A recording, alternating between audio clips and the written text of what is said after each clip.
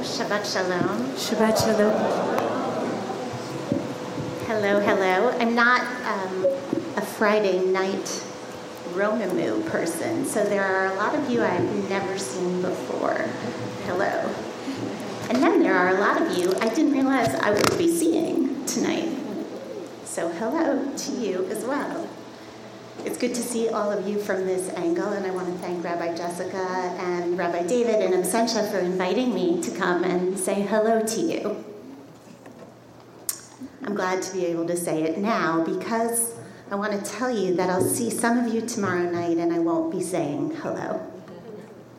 And I want to tell you why. Tomorrow night, Tisha B'Av, or when we observe Tisha B'Av, we're not supposed to say hello. We're not supposed to greet one another. That's awkward for most of us. It's certainly awkward for me. I'm an over-greeter.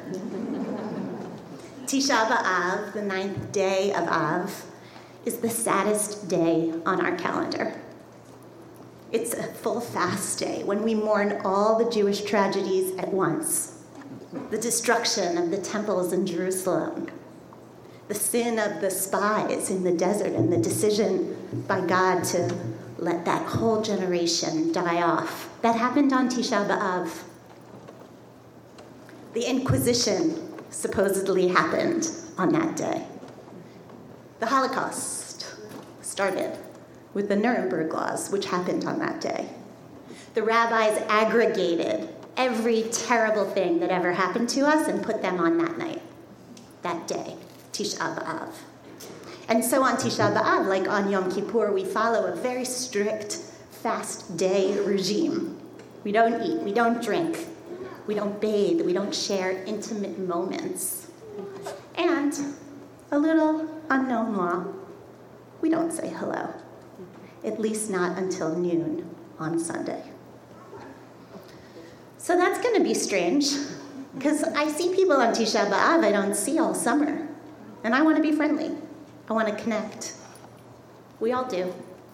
And I think it takes a certain kind of gvura, a certain kind of discipline, to stay internal for a night, and to not get caught up in the desire to be social, to connect. The desire to connect is, of course, I think, an asset in our lives today. Most of us do it as a matter of course, in person, by phone, by text, by tweet, by Instagram. Hi, hello, ping, swish, ding, how are you? What's up? The thing is, though, when you're in mourning, we don't bother with those social niceties. At a Shiva home, the home of a mourner, you don't say hello. You don't ask, how are you? You know the answer. And so on the night when tomorrow, when we will mourn for so many of the tragedies of our people, we don't check in with each other. On Yom Kippur, we wish each other well. Hi, great to see you. Have an easy fast. What are you doing for breakfast? Is your mom serving lox? But on Tisha B'Av, silence. It's the one time of the year when all of us get to mourn together, where all of us are mourners at once. And even though we will sit together tomorrow night on the floor in the dark, we will somehow still remain separate. Tisha B'Av is about the ultimate in separation, disconnected, mourning alone. The world is loud. Other interests clamor, but tomorrow night will go dark. Tomorrow night will go quiet.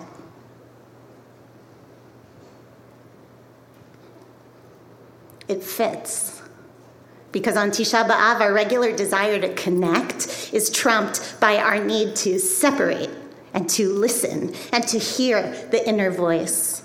Tisha B'Av marks the unwillingness of our people at moments in our history to hear our inner voice, to listen to the voice of the true. Sometimes we don't even realize when we're ignoring our own voice. We get distracted by the world. We lose our own values in the noise, and we give in to the voice of the crowd.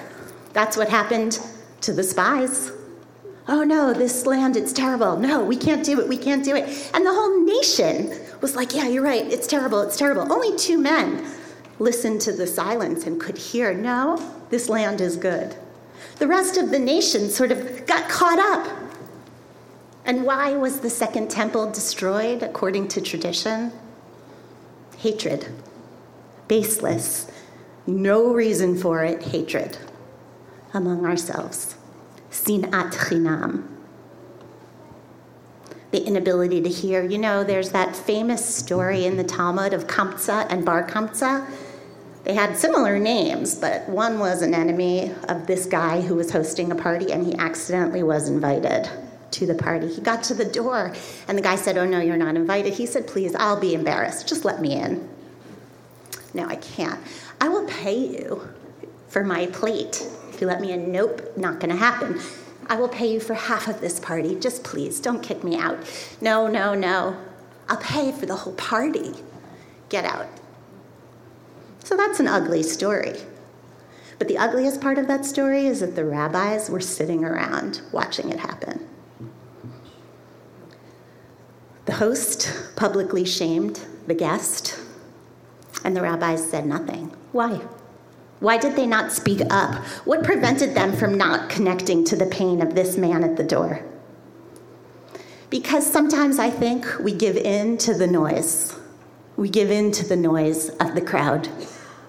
We don't listen to the voice of justice, the voice of the true. In our desire to please others or to avoid making a scene or to avoid being judged, we end up messing things up badly. And that, I think, is what Tisha B'Av is about, getting quiet, getting to the inside. This Shabbat and tomorrow night, we will hear from 3 men, Moses, Isaiah, and Jeremiah, each of whom is willing to speak the truth. They're not required. They don't feel they need to be liked. Not an easy job. Let's start with Moses. Tomorrow morning we'll read Parshat Devarim, the beginning of the last book of the Torah, and the beginning of his final speech to the people. It is not a cheerful speech. Here's what you did wrong. Here are the things that have been bugging me all this time. Eicha esa levadi, how am I ever going to carry all of you with your burdens and your troubles and your pains? He reminds the people of their sins. And then tomorrow, for the Haftarah, we're going to read Isaiah's vision, the Chazon, the vision of Isaiah that Rabbi Jessica just mentioned.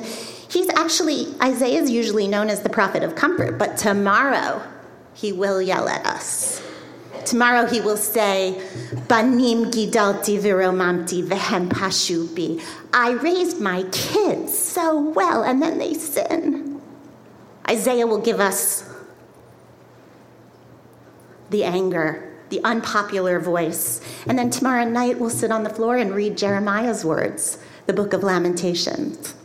Eicha yashva vadad, how that city sits. In each of these readings, we hear that word echo, eicha. The word itself is a poetic form of ech, how. It's just a simple word, but when you say it poetically, it sounds so dreary. It sounds like such a sigh of sadness. How awful it is to carry the burden, Moses is saying. Isaiah says, how awful it is to see the city destroyed. Jeremiah, how awful. This does not sound like a fun job, to be the one who's always saying, how awful. 3 men, 3 speeches, 3 devastating sighs. But by willing to give us those difficult messages, these 3 men also end up being willing and able to bring us messages of hope. Think about it. Moses is our ultimate redeemer. He's the guy who takes us out of slavery. Isaiah is a prophet of hope. We sing Isaiah every Friday night. We sing Rav lach shevet be'emek habacha. You've been sitting too long in this valley of tears. We sing it in the Lecha Dodi. And even Jeremiah, who's the prophet of doom and gloom, he also gives us hope. So this Shabbat then gets known as Isaiah's vision, Chazon. It's the Shabbat of vision. We might even call it the Shabbat of prophecy. The Hasidic master, Levi Yitzchak of Berdichev, says that on this Shabbat, the reason it's called Shabbat of vision is because every single Jew gets a vision on this Shabbat. Every single Jew gets a vision of the third temple. How many of you have had a vision of the third temple? The thing is, I don't think it's literal. I think on this Shabbat we get a vision of what is real and broken and hard, and we also get the vision of what could be better, what could be fixed, what could be rebuilt. In a way, each one of us on this Shabbat is being asked to see. Each one of us on this Shabbat is being asked to be a prophet. See the past clearly. See what is broken now. See what could be better in the future. Nobody wants to do that. Nobody wants to be the one to say Eicha, especially when we know that nobody else wants to listen. They want to hear us say, hey, how are you? What's going on? Hi, ping. But sometimes we have to say Eicha. Having prophetic ability, getting in touch with our own capacity to see, makes life hard. The Piazetzner Rebbe, the Rebbe of the Warsaw Ghetto, said that Israelites are by nature prone to nervousness. I thought I was the only one who was going to get that. The reason is because they are descendants of the prophets. If we use our capacity for prophecy for good things, then we can reach a very high level. But if not, it's like the case of a person who's born with a powerful mind. If he doesn't use it, he risks madness. We are born with a nervous nature because we can see what is real. Rabbi Levi Yitzchak's understanding is that Shabbat Chazon is actually hopeful. We're given a prophecy, a vision of things that are hard, and then a vision of how to make them better. We need to have vision, but you know that you can't have vision without going internal. I want to get all of my opinions from Facebook. I want to get my opinions from the news and the people I like who write good opinions. And I want to get my opinions from friends I admire at dinner. Tell me what to think about this situation. But I need to get quiet to hear what my own voice needs to say. The psychologist Carl Jung said it best. Your vision will become clear only when you look into your own heart. Who looks outside dreams. Who looks inside awakens. Tomorrow night, we won't say hello. Instead, we're going to go inwards as individuals and as a people. And we're going to look, where do we need vision? Just like Jeremiah says, Nachpesa drachenu v'nachkora. Let's check. What is it that we need to fix? We have to sharpen our vision of ourselves. So on this weekend, tomorrow night, we become willing to separate in a mystical way, to separate, to disconnect in order to connect, to separate in order to unify, to try to see things without the haze of distraction. How are you? What's going on? Hi. Does she see me here because she didn't say hello yet? Instead, we look inward. What's most important for us? What are our values? What needs fixing within us? The good news is we won't have to stay quiet forever. We won't have to stay separate for long. Next week, we're going to meet love. We'll hear that we get to be comforted. Isaiah will say, Nachamu, be comforted. You've been suffering for too long. You've been suffering for too long. It's over. Come on, let's celebrate. and we'll connect. This Friday is Tu B'Av, the 15th day of Av, the day when women used to run into the fields to find love, and even today is still celebrated as a day of love throughout the Jewish world. Because by disconnecting, we end up connecting more deeply. Love, deep, abiding love for ourselves and for our people and for the world only comes if we know what's inside of us. That's the point of all of it. That's how to fix a world where there's baseless hatred. Be steady in the darkness and in the quiet so that we can be steady for one another. That's the prophecy I think we need today so badly. So I wanted to tell you that's why I'm hoping to not say hello tomorrow night. And I pray that it's going to help me listen more deeply to my own inner voice and hear what my own tikkun is, my own fixing, and what the world needs from me.